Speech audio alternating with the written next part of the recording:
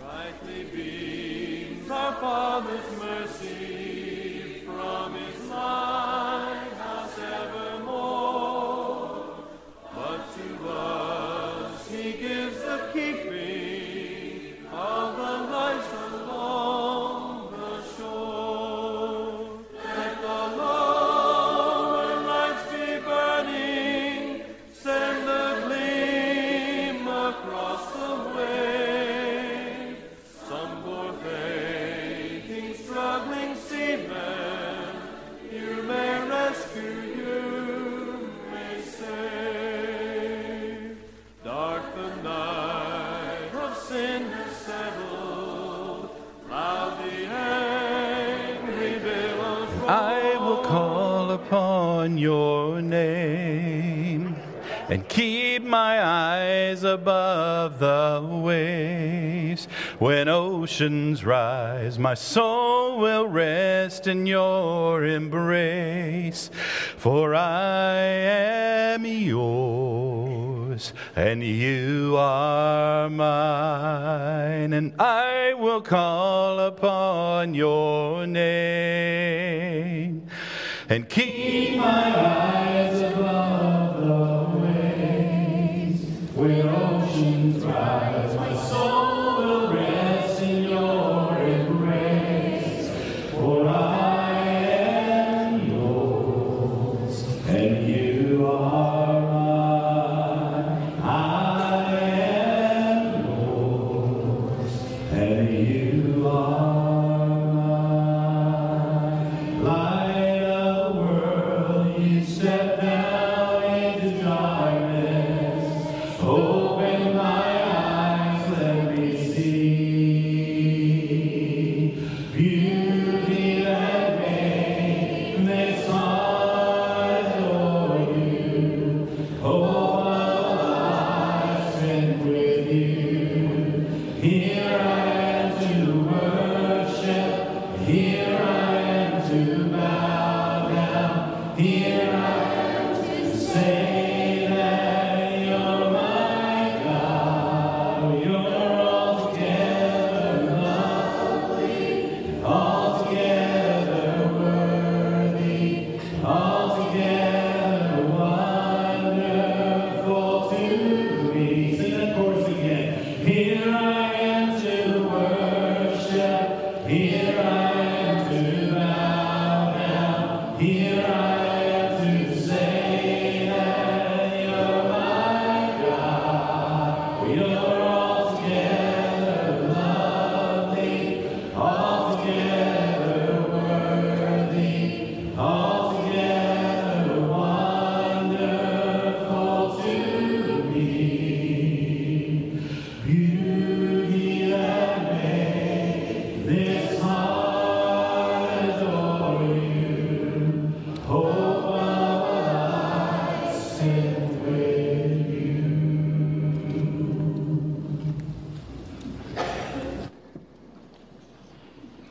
Well, good morning. We are glad you have chosen to worship with us this morning. I'm Don Whitten. On behalf of the elders of Preston Crest, we want to welcome you. Thank you for taking the time and the effort to get up and worship this morning. If you're visiting with us, we are particularly glad you're here. Whether you are just passing through or you're looking for a church home, we hope that you will give us a chance to get to know you. We're glad you've chosen to be with us as well.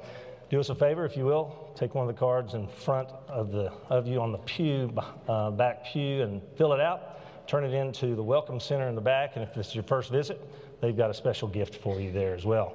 Members alike, if you wouldn't mind checking in by texting the word check in to the number on the screen, 469-476-5331. We would appreciate that as well. This morning, as we enter into worship, I want to reflect on these words from Psalms 17, 6 through 7. I call on you, my God, for you will answer me. Turn your ear to me and hear my prayer.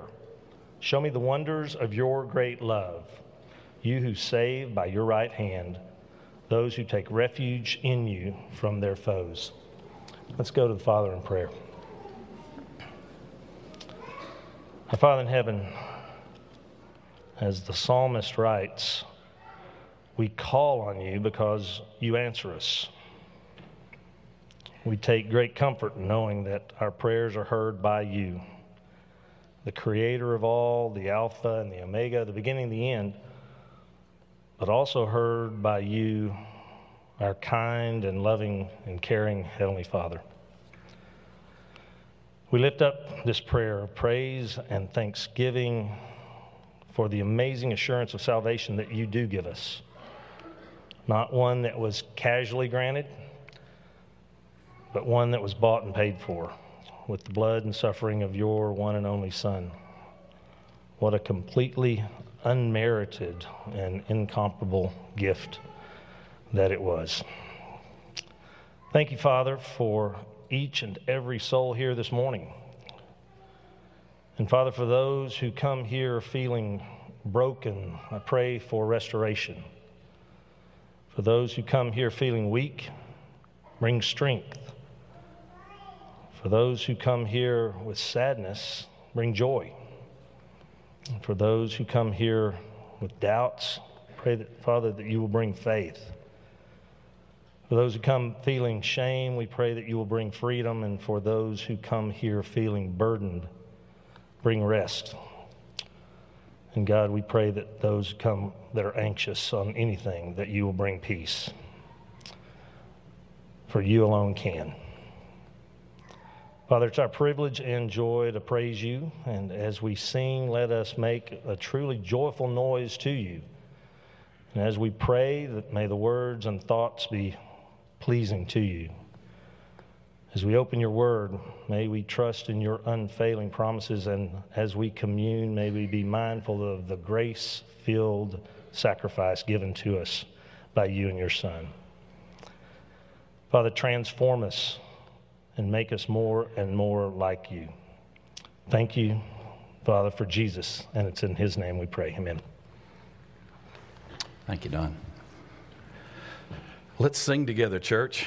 My hope is built on nothing less than Jesus' blood and righteousness. I cannot trust the sweetest frame, but only trust in Jesus' name. Christ alone, cornerstone, weak made strong in the Savior's love. Through the storm, He is Lord, Lord of all. When darkness seems to hide His face, I rest on His unchanging grace. In every high and stormy gale, my anchor holds within the veil. Stand and sing, church.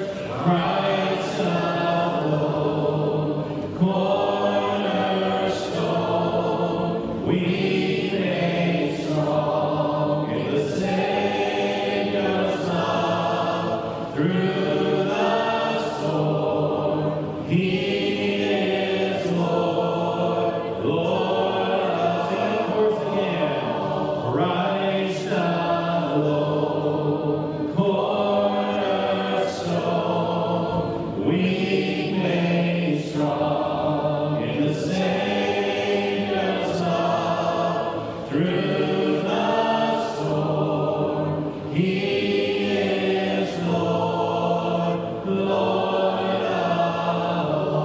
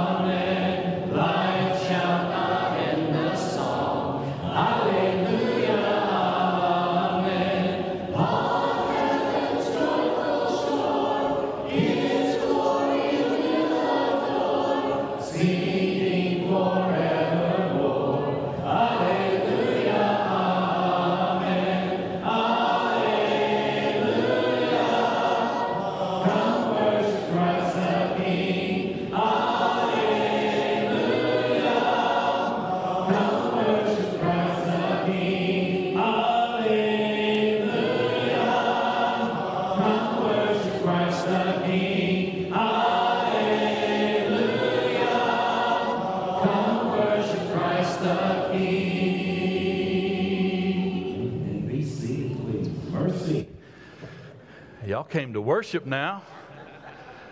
All right. I love this. As we enter into our communion time, we're going to sing a great, great old hymn. I love this song. And then Robert Savage will come and lead us around the bread and around the cup this morning. Let's sing.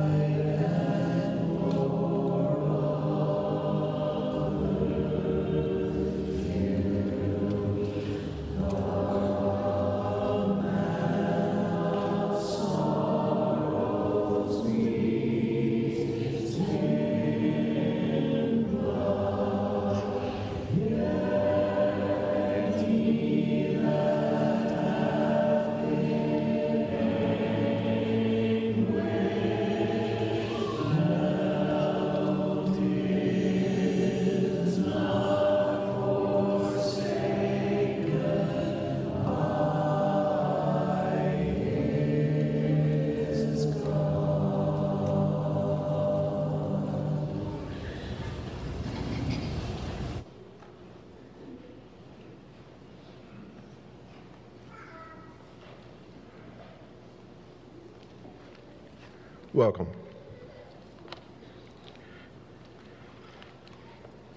I'm first going to start by saying this is the 282nd day of the year, and what makes that important is this is your 281st day of reading. If you're stuck in 2nd Chronicles, you need to step it up, because we've actually entered the New Testament as of about October the 3rd. So if you're in the New Testament, you're not too far behind. But if you're back in 2nd Chronicles, which was the last part we read for the Old Testament, come on, let's go.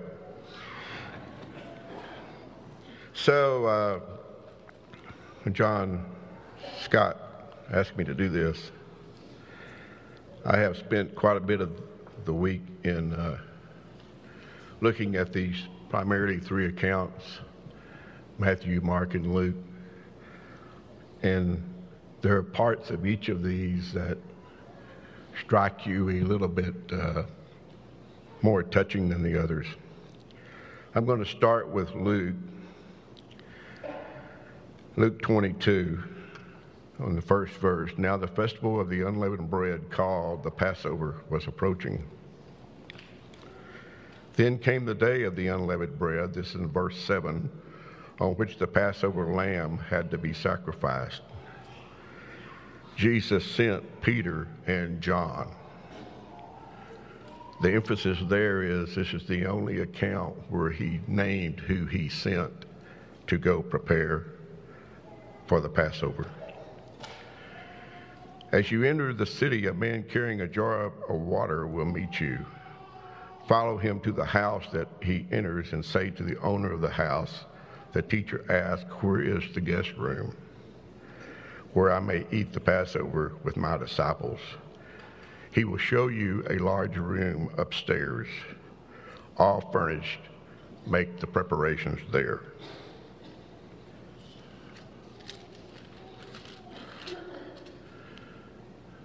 And so at this point, I'm going to also read from Luke.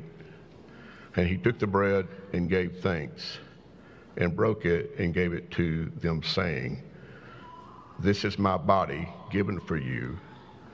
And the only place that he says, "Do this in remembrance of me." Let's pray. Our Heavenly Father, we are thankful for Jesus' sacrifice and his body that he so willingly gave up. And now as we pause, as we do weekly, to do this in remembrance of him. In his name we pray, amen.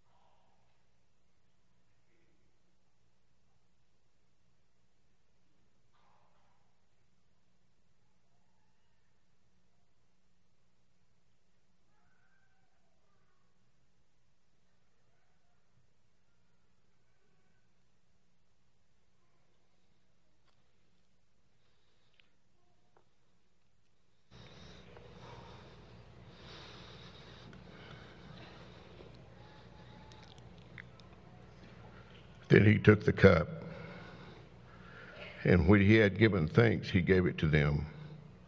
"Drink from it, all of you. This is my blood of the covenant, which is poured out for many for the forgiveness of sins." Our Heavenly Father, we're thankful again for Jesus' blood, a sacrifice. We know, as the scripture says, that he did this for all of us. And we're thankful for the disciples that were with him to the end. And we're thankful for God allowing this to happen for our benefit. In his name we pray, amen.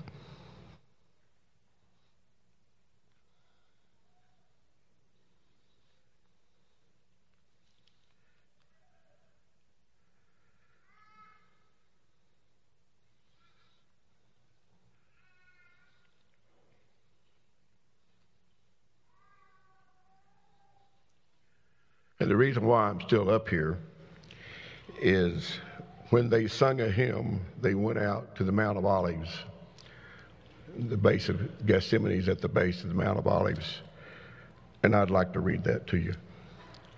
On the first day of the festival of the unleavened bread, I get to the right place here. Jesus went out as usual to the Mount of Olives, and his disciples followed him. On reaching the place, he said to them, "Pray that you will not fall into temptation." He withdrew about a stone's throw beyond them, knelt down and prayed, "Father, if you're willing, take this cup from me. Yet not my will, but yours be done." And this next sentence is the one that really captivated me, because I didn't see it anywhere else. And an angel from heaven appeared to him and strengthened him. And being in anguish, he prayed and more earnestly, and his sweat was like drops of blood falling to the ground.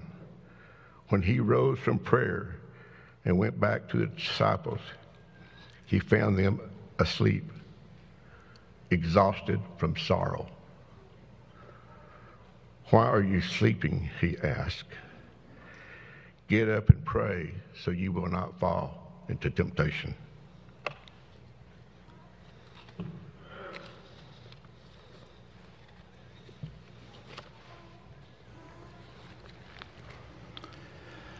Christ, we do all.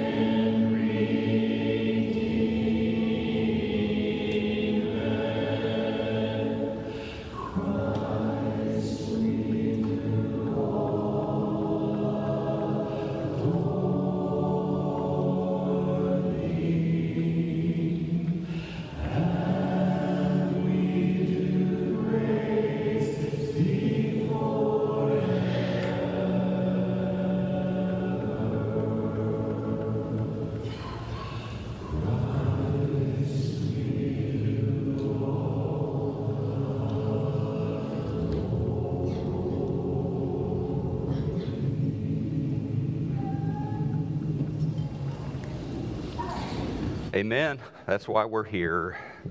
Thank you for coming here this morning, joining your voice with ours as we adore Jesus and thank Him for all that He's done. Debbie, good to see you back. Debbie Roussos. We have missionaries in Greece who've been there a little while. Dino and Debbie. Debbie's back. And I understand, given a Facebook post from your husband last week, you had a birthday. So happy 34th. Yeah, and you've got some of yours with you today, so awesome. We do celebrate this time, each Lord's Day, some of the good works that we get behind, that we partner with. The Roussos family is one of those. Some of them are more visible, some of them less visible. One that you have probably noticed has been somewhat visible to you in the past few years has been the increased security presence here, and I'm grateful to our elders for recognizing that need and addressing it. So this morning, maybe as you walk about the campus, you'll thank one of the men or women who are serving to protect us this morning. It reminds me of Nehemiah, that story we studied a few years back, how just given a strategic moment in time, Nehemiah appointed some guards. And we've done that as well because there's nothing more precious on this campus than these souls, these people, the children that gather here. So we're grateful for those who serve and for you who give to support this ministry. If you want to give this morning, you can drop a check out in the box in the foyer or you can give online. Also, SGSO, we continue to do hurricane relief through that. You can give to that as well. Let's pray. God, we are grateful. We are grateful to you for the great sacrifice of Jesus and that reminder we just shared together of His agony, of what He went through for each one of us. We are grateful for that angel that ministered to Him, and we're grateful for your angels who continue to minister to your people today. God, I am grateful today for the men and women who keep us safe, who protect us, who serve plainclothes, uniformed, Dallas police, security officers.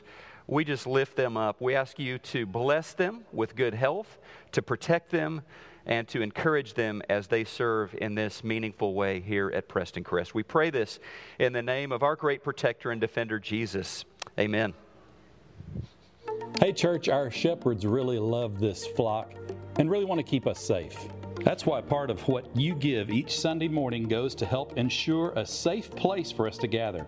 And that's why we have a visible and plainclothes security detail posted inside and outside on Sundays, along with the Dallas Police presence visible. We also have security here on days when we have large group gatherings such as Sunshine School, Women of Worship, and all of our large indoor and outdoor fellowship events. It's good to be able to gather safely, and what you give each Sunday helps ensure that. Thanks, Preston Crest. Okay, Pumpkin Fest needs your help.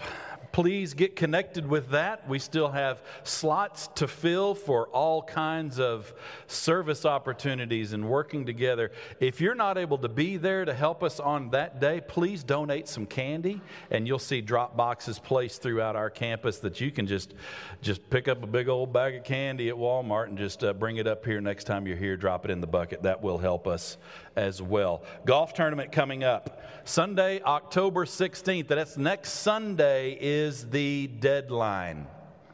If we don't fill up the course, they're going to open it up to the public while we're on there as well. And that's not as fun as if we just come out and own the course. So please go ahead and register. Please register by that deadline so we can make sure that we have the whole day to ourselves out there. That's a better option.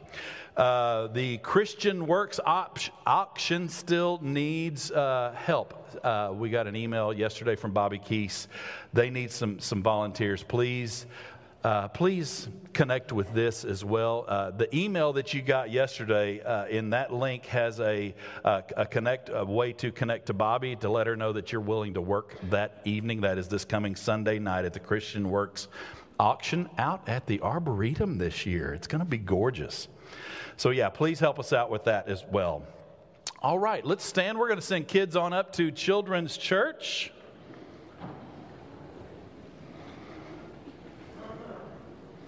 And we're going to sing one more as Gordon's getting ready to come back up here and share with us.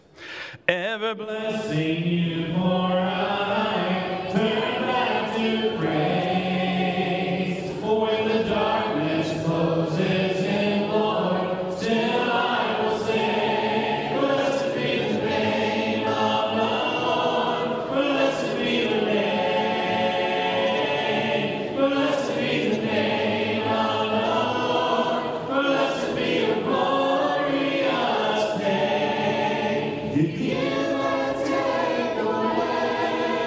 You give and take away. My heart will choose to say, Lord, blessed be your name. You give and take away.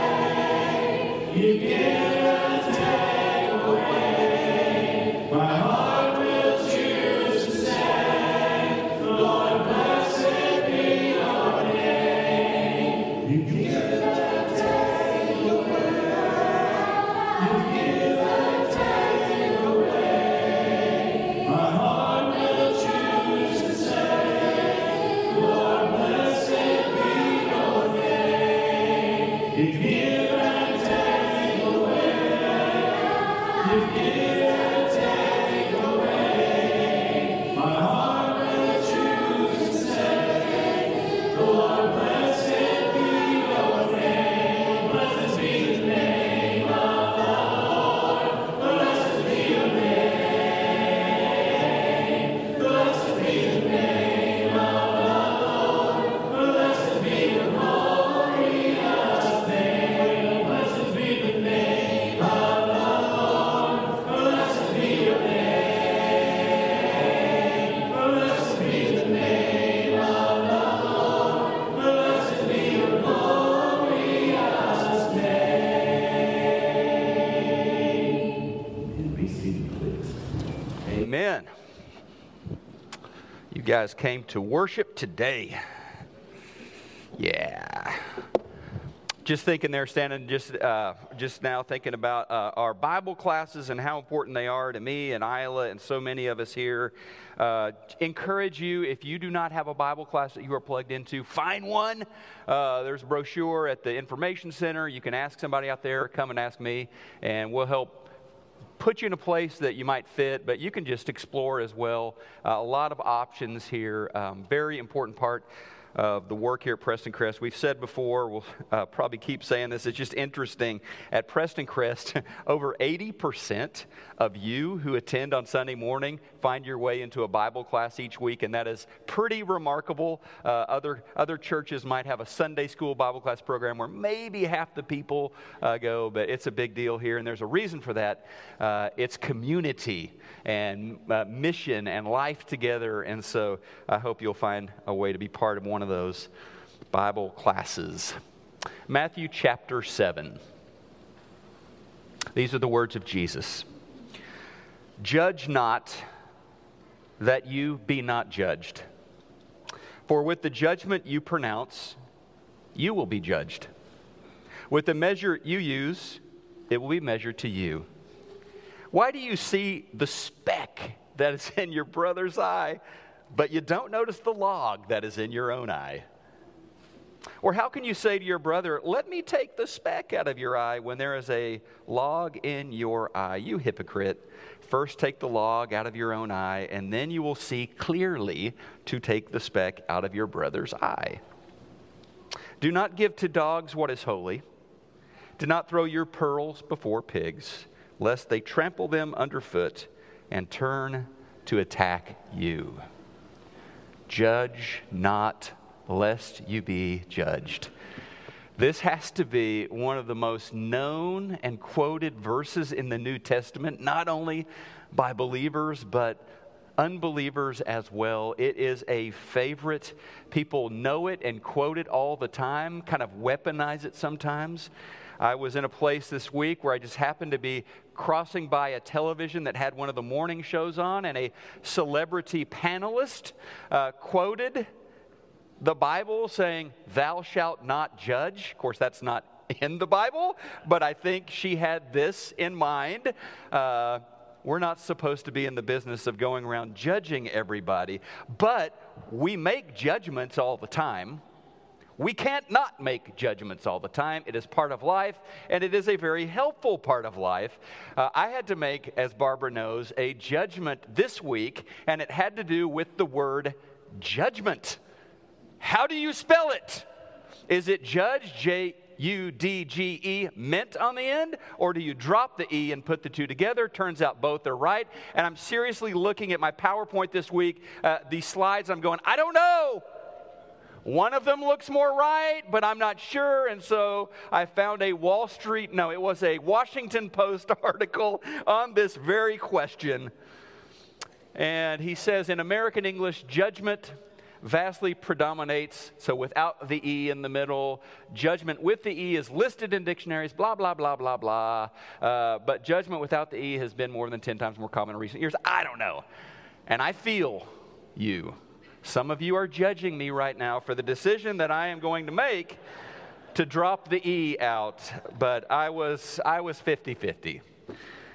I was 50-50. So we're going to dig into what Jesus was saying in Matthew chapter 7. Seems as relevant as it was a couple thousand years ago, as important as it ever was. Judge not, that you will not be judged. I like what D.A. Carson, a noted Bible scholar, had to say about this. I think he's right on. He said, in an age when Matthew 7:1, do not judge or you too will be judged, has displaced John 3:16 as the only verse in the Bible the man on the street is likely to know, it is perhaps worth adding that Matthew 7:1 forbids judgmentalism, not moral discernment. Okay? Not your ability to see right and wrong. We're not getting rid of that. We're getting rid of judgmentalism. That's what this text is all about. I think Carson is right on that. Now, I think all of us know how systematically flawed our judgments can be. There are lots of people that have prejudices. I would say everyone has prejudices. The problem is you don't know what your prejudices are oftentimes. And these are sort of mental shortcuts. This is sort of lazy, sloppy kind of thinking that automatically categorizes someone or some group of people into some sort of generally not so good category. And it is consistently just off when we judge people based on some obvious external feature like skin color or the accent that they have or where they are from or who they voted for or where they went to college. These kinds of summary judgments that we pass often without even being aware we are passing them, they are just wildly warped, okay? Look, I'll just talk about myself for a second. I've enjoyed a lot of advantages in life. I was born into a stable family. My mom and dad loved each other. When I was born 53 years ago, they still love each other today.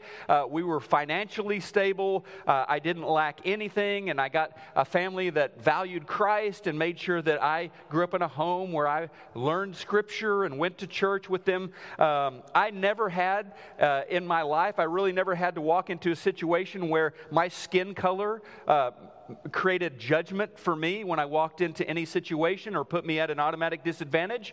And then we moved to Brazil, and I love Brazil so much, but I did get a feeling there of what it felt like to get prejudged. Because there, even, especially early on when our Portuguese was sketchy, was not so good, we noticed that we regularly got charged more for stuff. They would see us, they would hear us, and we would get the American surcharge thrown in. Does that sound fair? No. Did that feel good? No.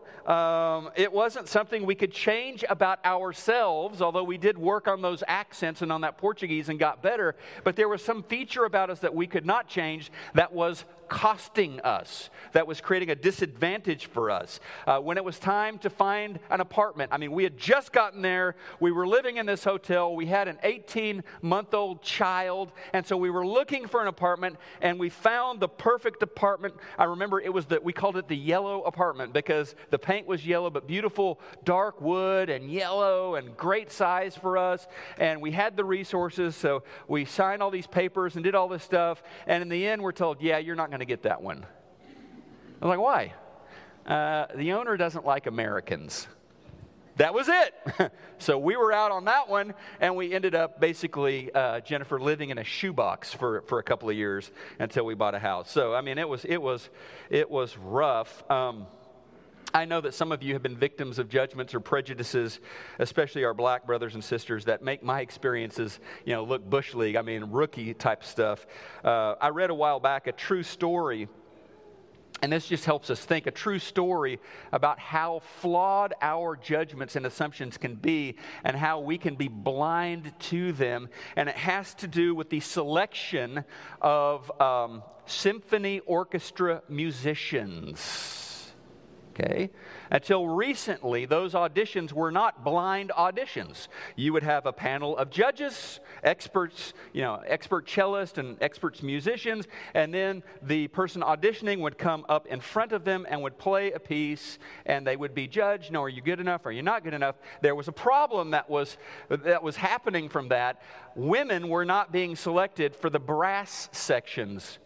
Okay, they just didn't think they had the lungs, the power to handle those big brass instruments. And so you got this situation where women there were none in the Met Symphony Orchestra, for example, and there was a tryout at one point for principal French horn.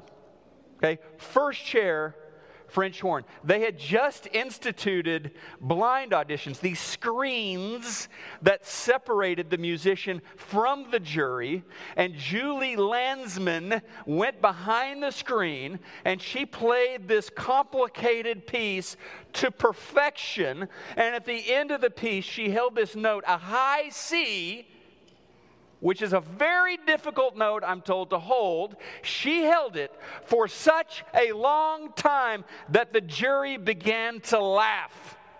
She wanted to leave no doubt that she was the best candidate for that first chair. Of course, they gave her that. They couldn't deny her that. When she stepped out behind the screens, the jury was shocked.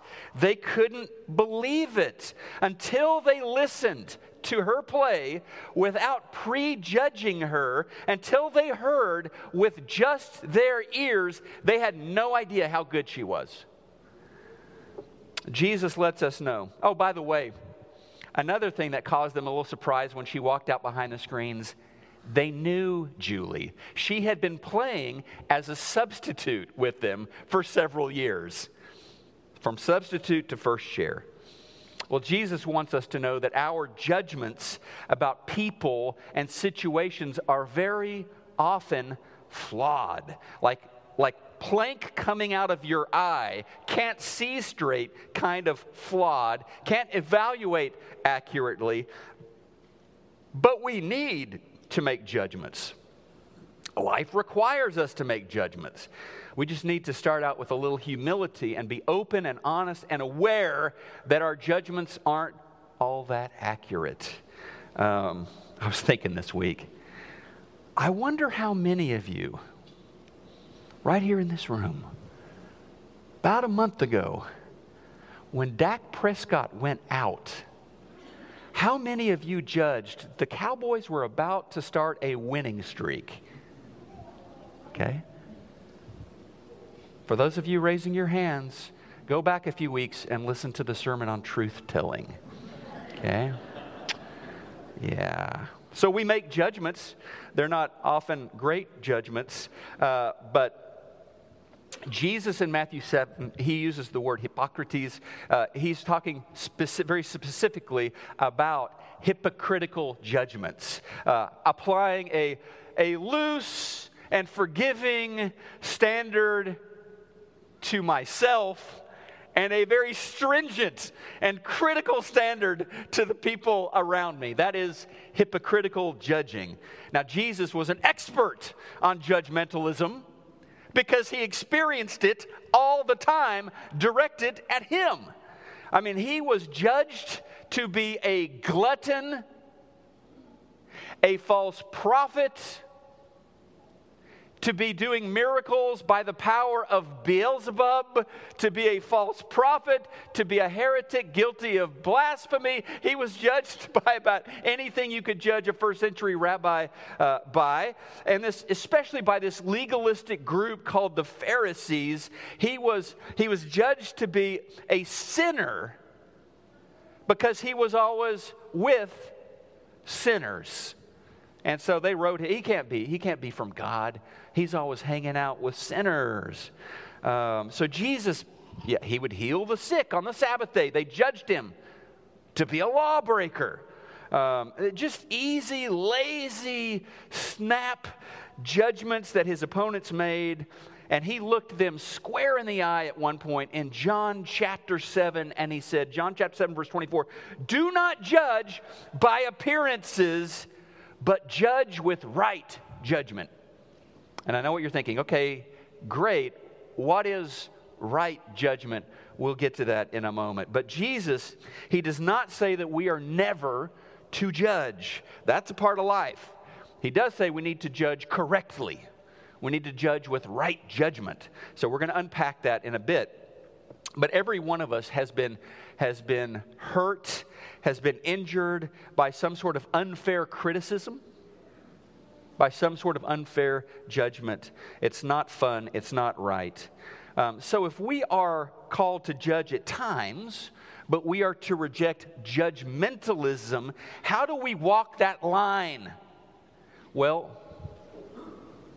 Sermon on the Mount always goes back to the heart. The heart makes the difference between judging correctly and judgmentalism. It fits right in with what Jesus has been showing us. It is of primary concern, my heart, to the Father. Evaluating or assessing behaviors of people is useful. It's a necessary part of life. Moms and dads, you do that all the time with your little ones. You have to evaluate and correct behavior. I've taught college classes before at Oklahoma Christian and at the University of Oklahoma, and when you teach a class, there is evaluating, assessing involved in that. You're grading papers, you're taking attendance, you're giving out end-of-term grades. That is not the kind of discernment and evaluation that Jesus is condemning.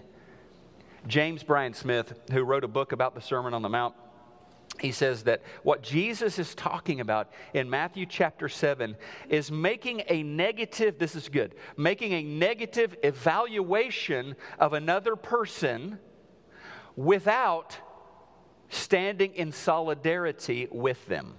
Okay?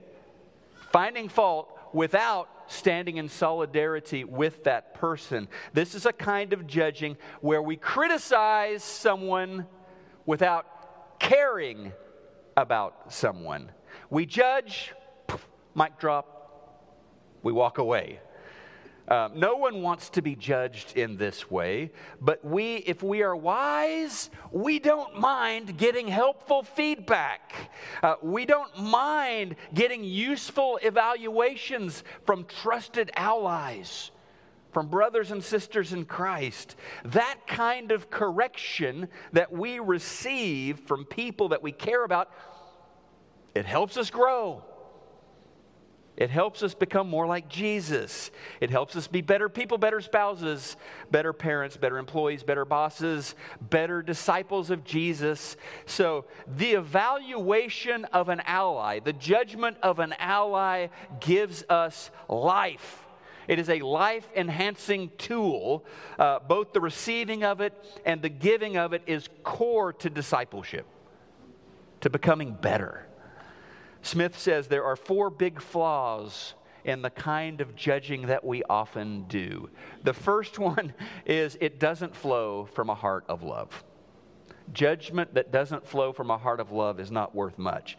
Like attacking somebody with a verbal barrage, berating someone. This is why nobody likes feeling judged. Nobody does. When they sense someone has not taken the time to know them, to put themselves in their shoes, that someone doesn't value them, and someone doesn't care about them, then the judgments of that other person are not welcome. No, thank you. Second, our judgments tend to be flawed because even if they are factually correct, they kind of sidestep a necessary step on this. So first, the first step, of course, for someone to change is you've got to recognize you need to change. Admit that you have messed up, that you need to make a course correction. Feeling judged, what does it do? It tends to push someone into a corner with their back against the wall, defensive position. When you feel attacked, what are you likely to do? You're likely to attack back. You're likely to start throwing some haymakers back the other way. So what's missing, this is the part that we sidestep, what's missing is that someone isn't gently brought to a place of recognition. No, they are forced to recognize their errors. And the process of transformation is not served by that. And third, Smith says that judgment is deconstruction without reconstruction.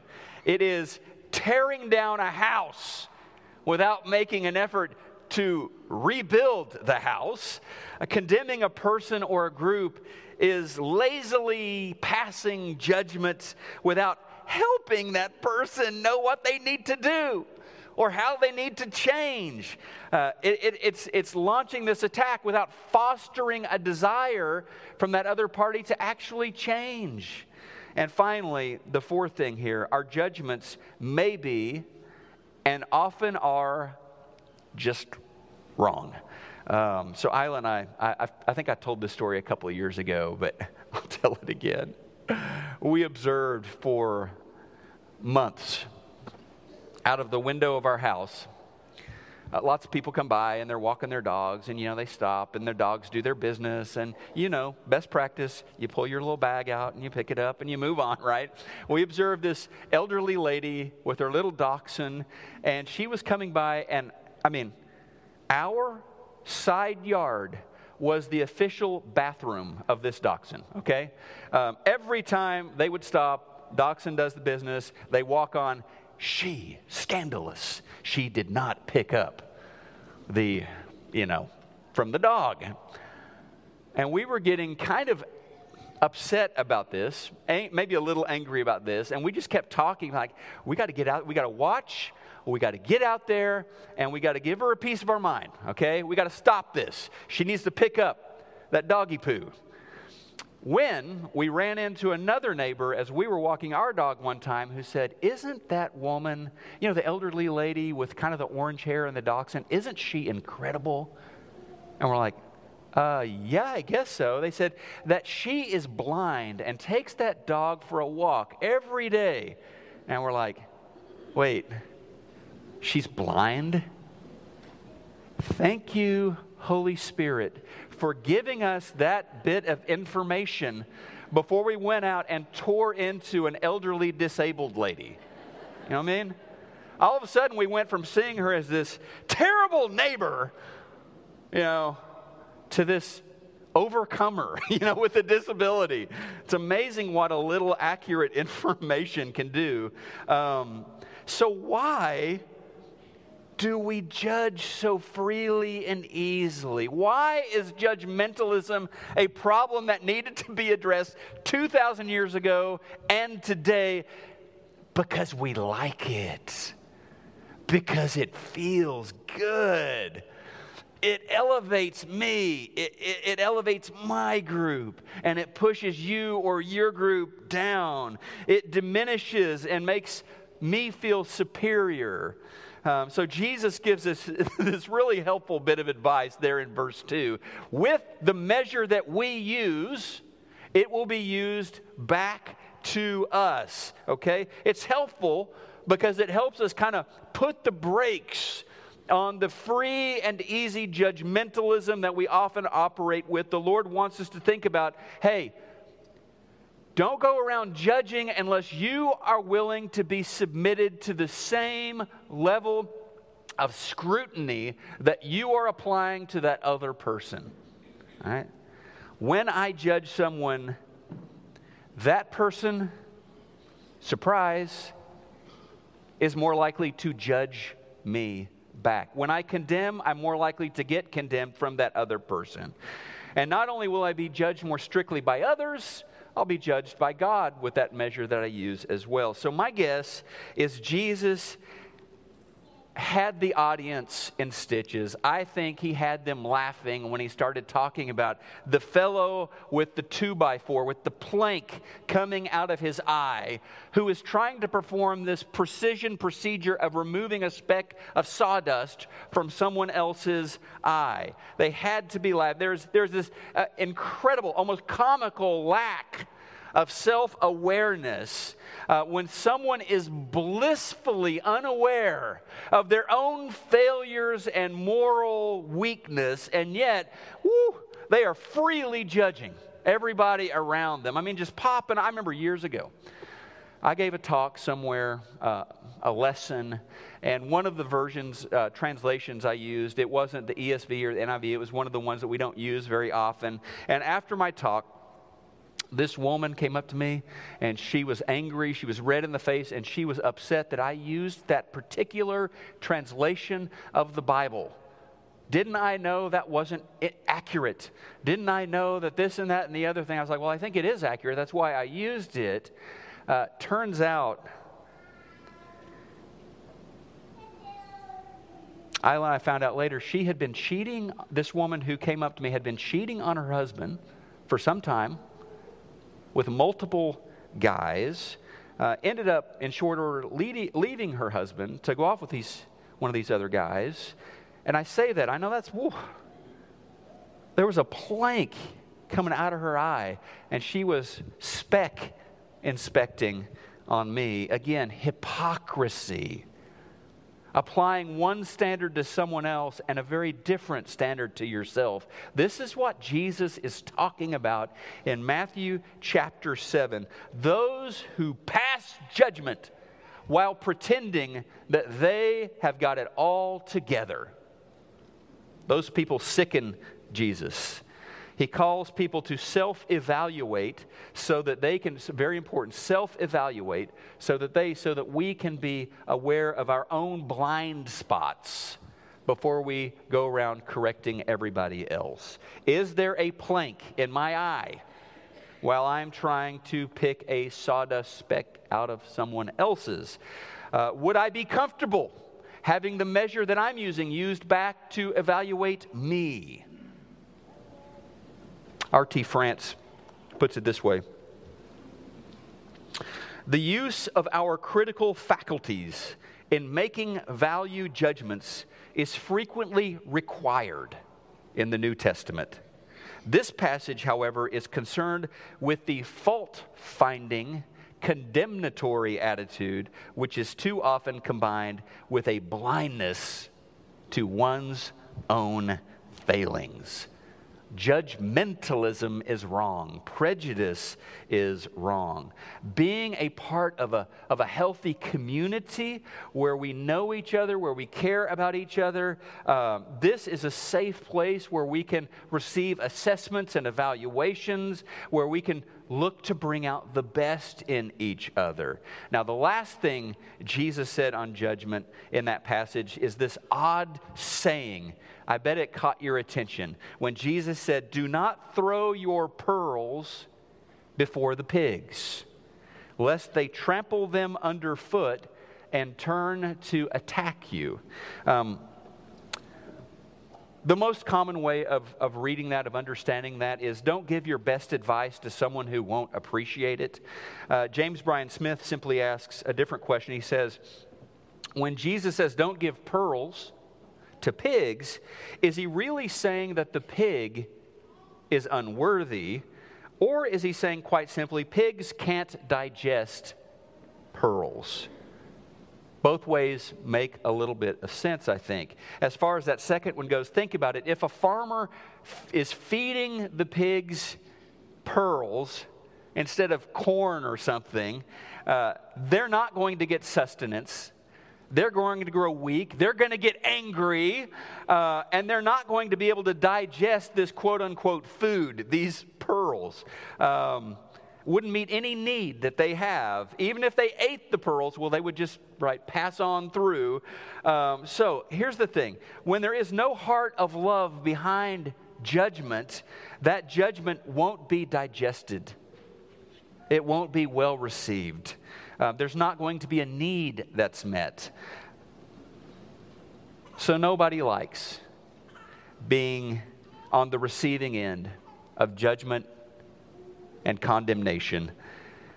We don't respond well to it. We are not nourished by it. We don't digest it and grow from it.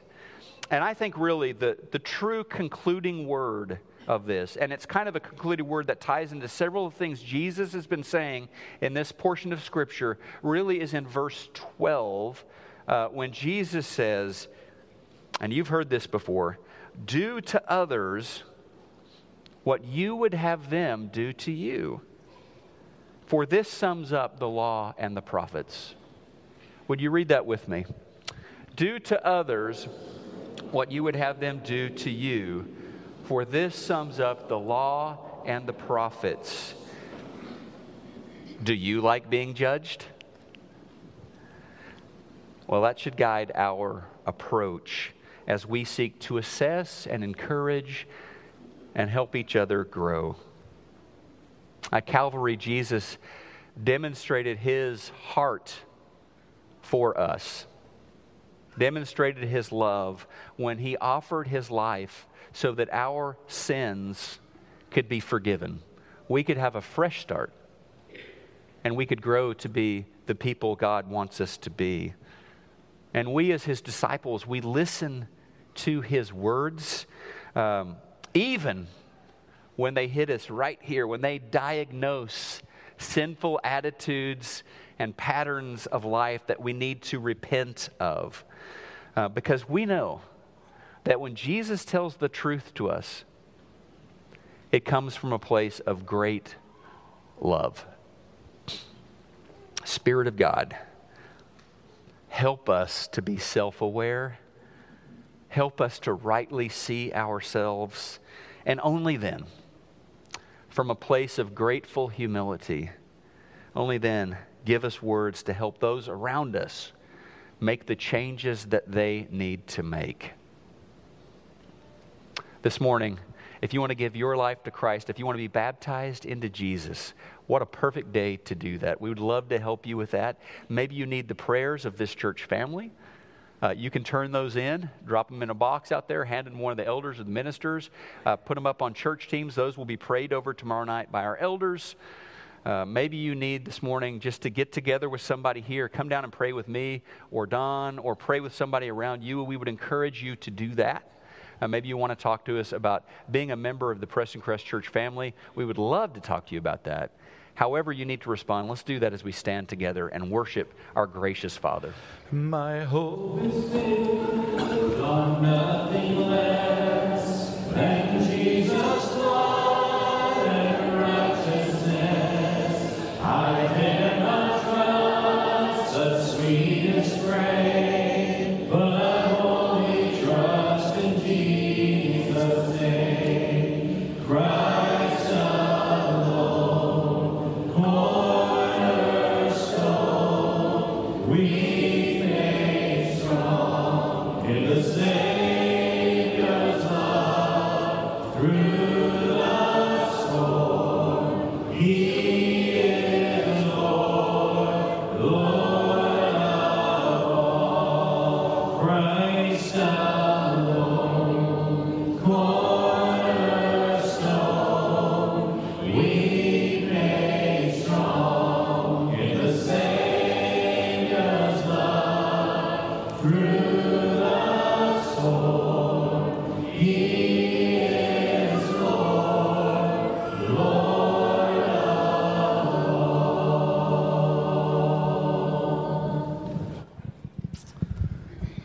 Thank you, Gordon. Thank you, John Scott. And thank each of you for being here this morning. If you have the time and would look around, there are a lot of opportunities for you to attend an adult Bible class. We would encourage you to do that, as John Scott mentioned earlier and Gordon emphasized. There are great ways to establish community there. So if you don't know the right one, ask any of us. The Welcome Center has a lot of information about that as well. And then again tonight, come back at 6 o'clock, where Gordon will be continuing the series on Living Hope, and we would love to have you here. This morning, we are going to again read from Matthew 7:12. If you'd read that with me as we're dismissed. Do to others what you would have them do to you, for this sums up the law and the prophets. Go in peace. You're dismissed.